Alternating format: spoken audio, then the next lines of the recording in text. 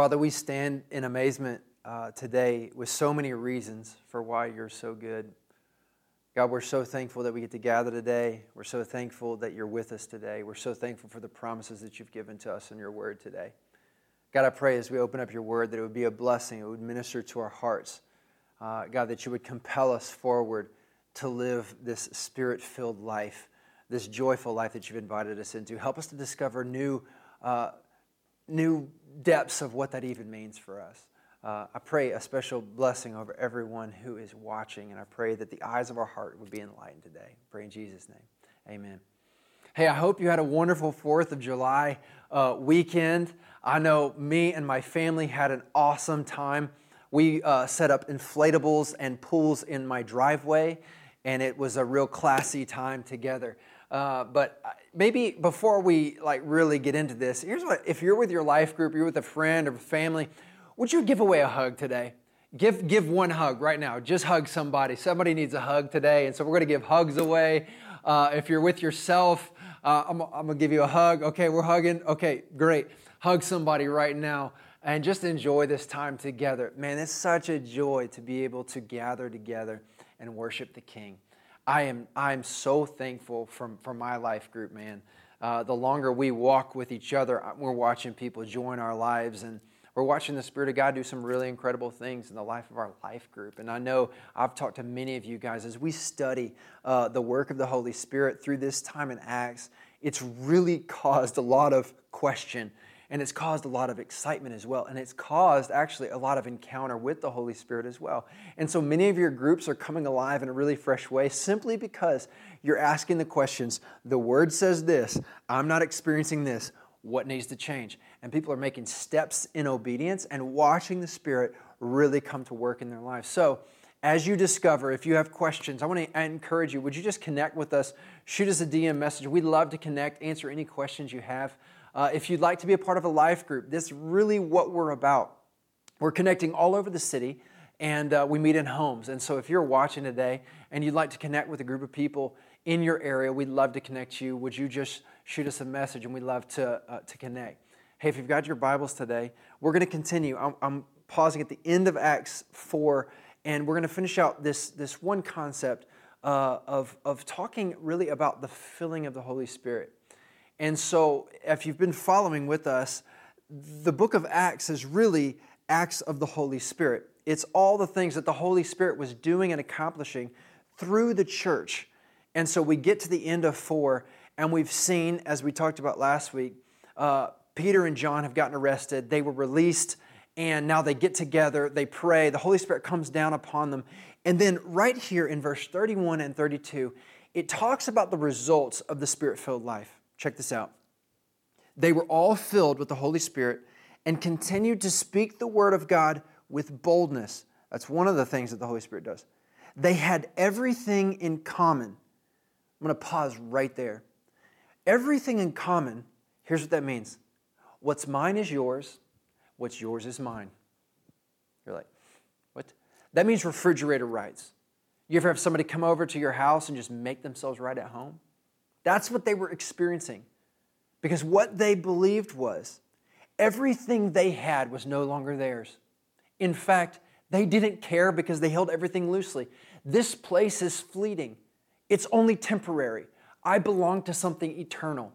Thus, the result of that was, my stuff here, have it. It's not a big deal to me. It's a gift from God. In fact, everything is a gift from God. And His presence is more valuable than anything. And all that I have is what has been given to me, entrusted to me, in fact. And so, if you need, it's yours. What an interesting concept. I think many of us in this season, if you've been in the church for any amount of time, you love to give gifts.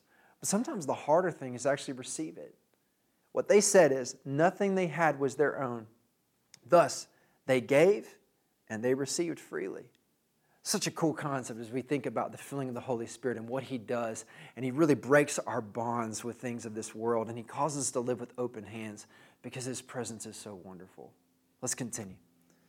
Now, the full number of those who believed were of one heart and soul. And no one said that any of the things that belonged to him was his own, but they had everything in common. He says it twice there.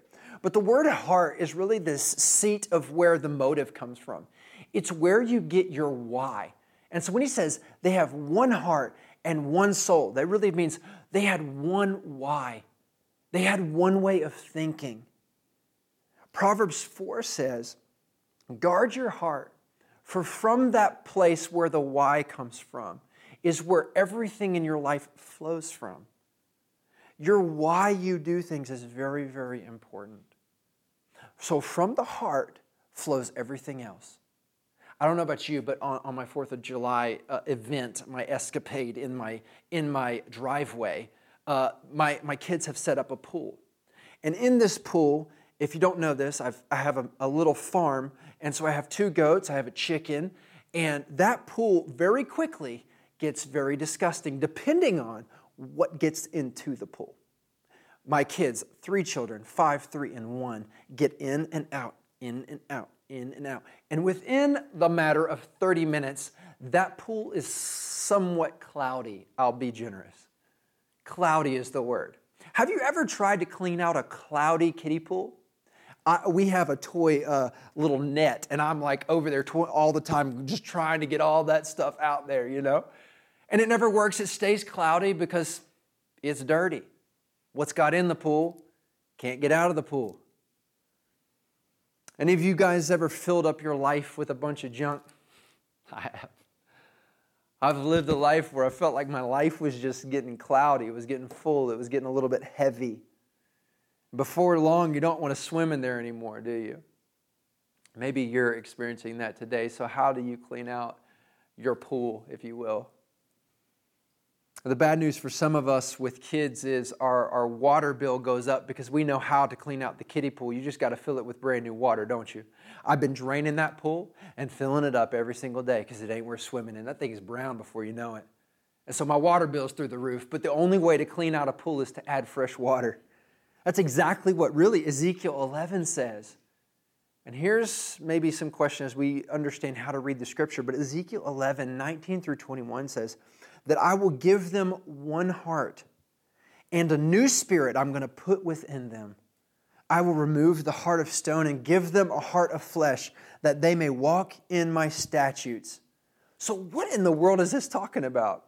So Proverbs is saying from the heart really flows life. And Ezekiel is saying, they need a brand new heart. I'm going to do a brand new heart transplant for the people who choose to follow me. What really Proverbs is pointing us to is the one who actually accomplished the perfect heart is Jesus. He guarded his heart perfectly, kept his heart perfectly pure.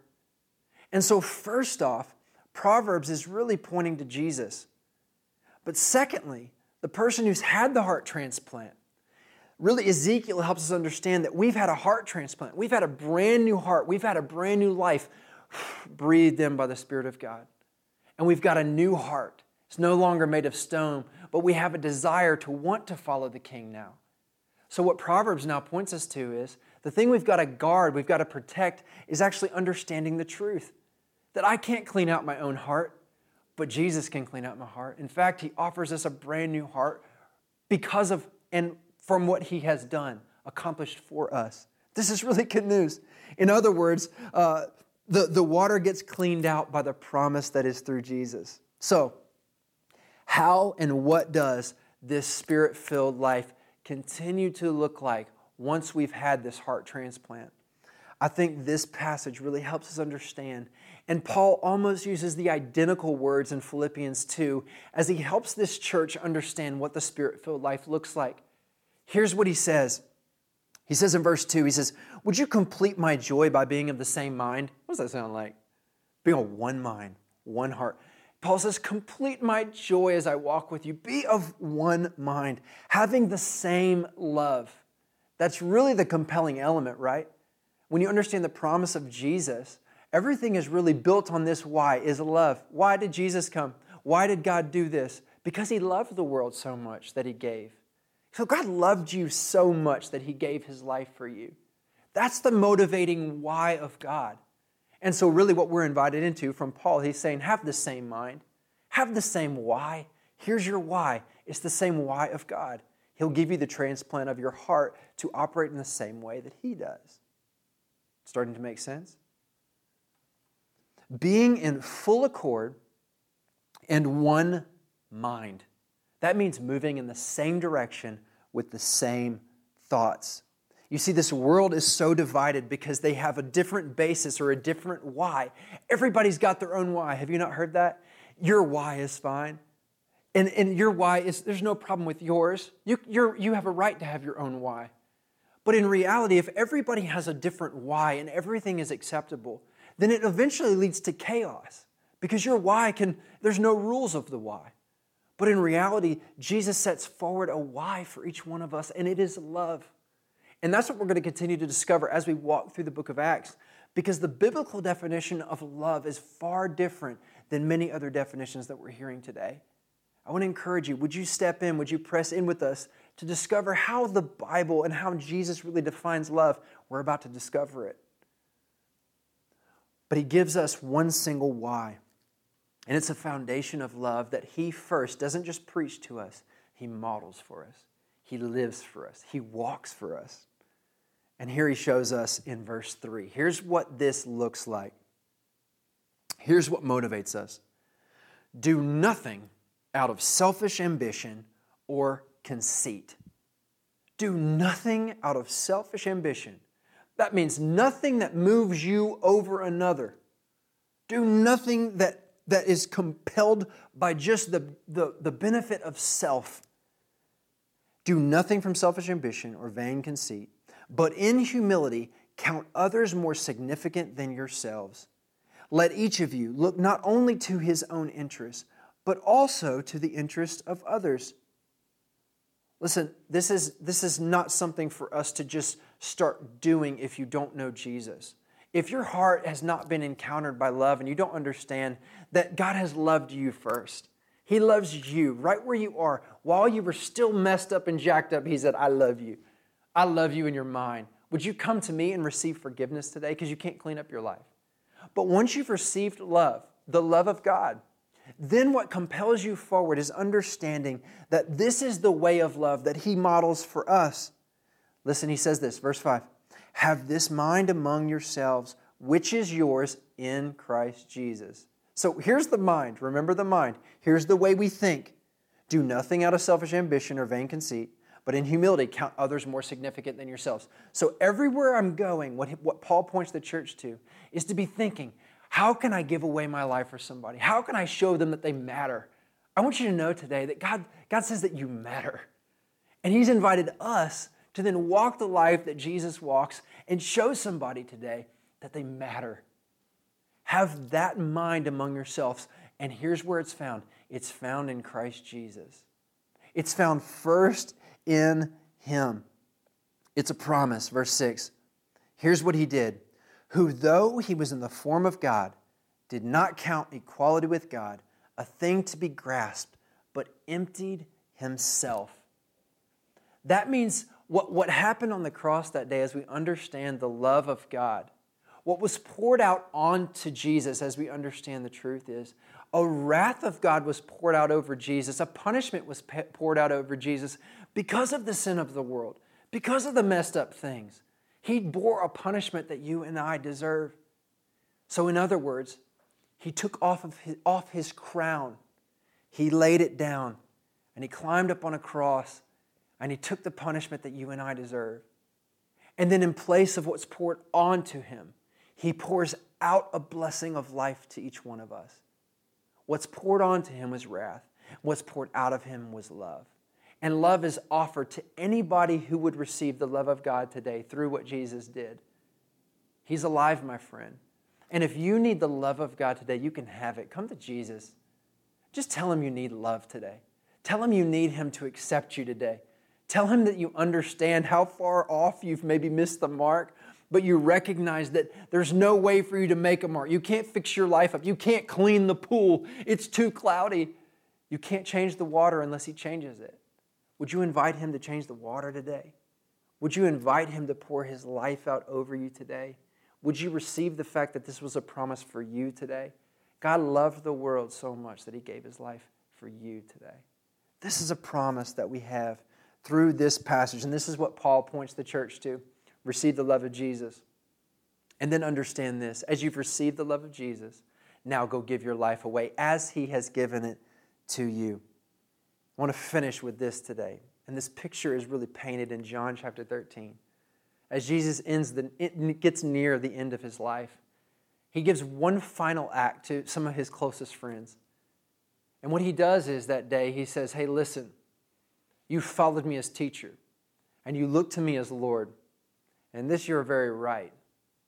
But here's what I want to model for you. Do as I have done. And what He does that day is He takes off His outer garment and He puts a towel around His waist. And He proceeds to wash His disciples' feet.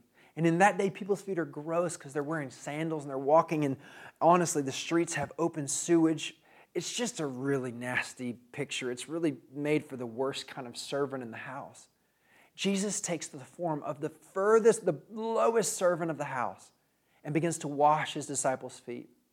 He gets to his friend named Peter, and Peter looks at him and says, you will never wash my feet. Jesus responds and says, listen, Peter, unless you let me wash your feet, you have no business following me.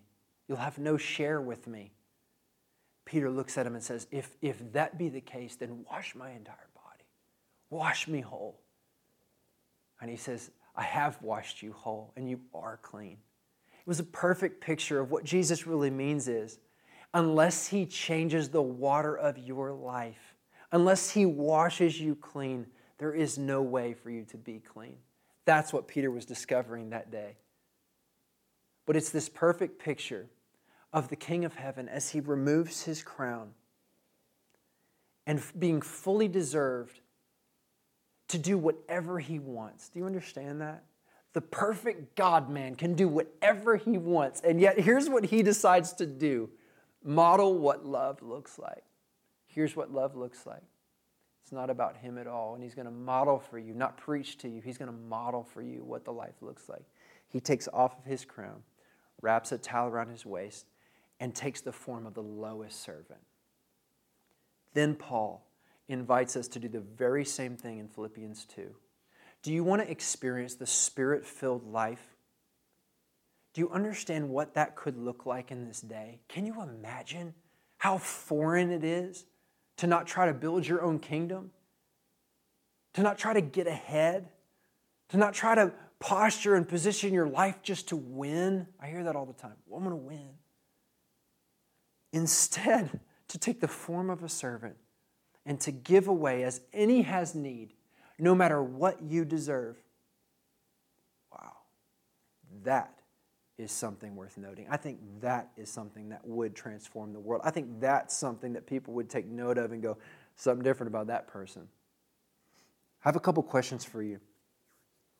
Would you let Jesus wash you with His promise today? I mean, would you really let Jesus come and serve you today?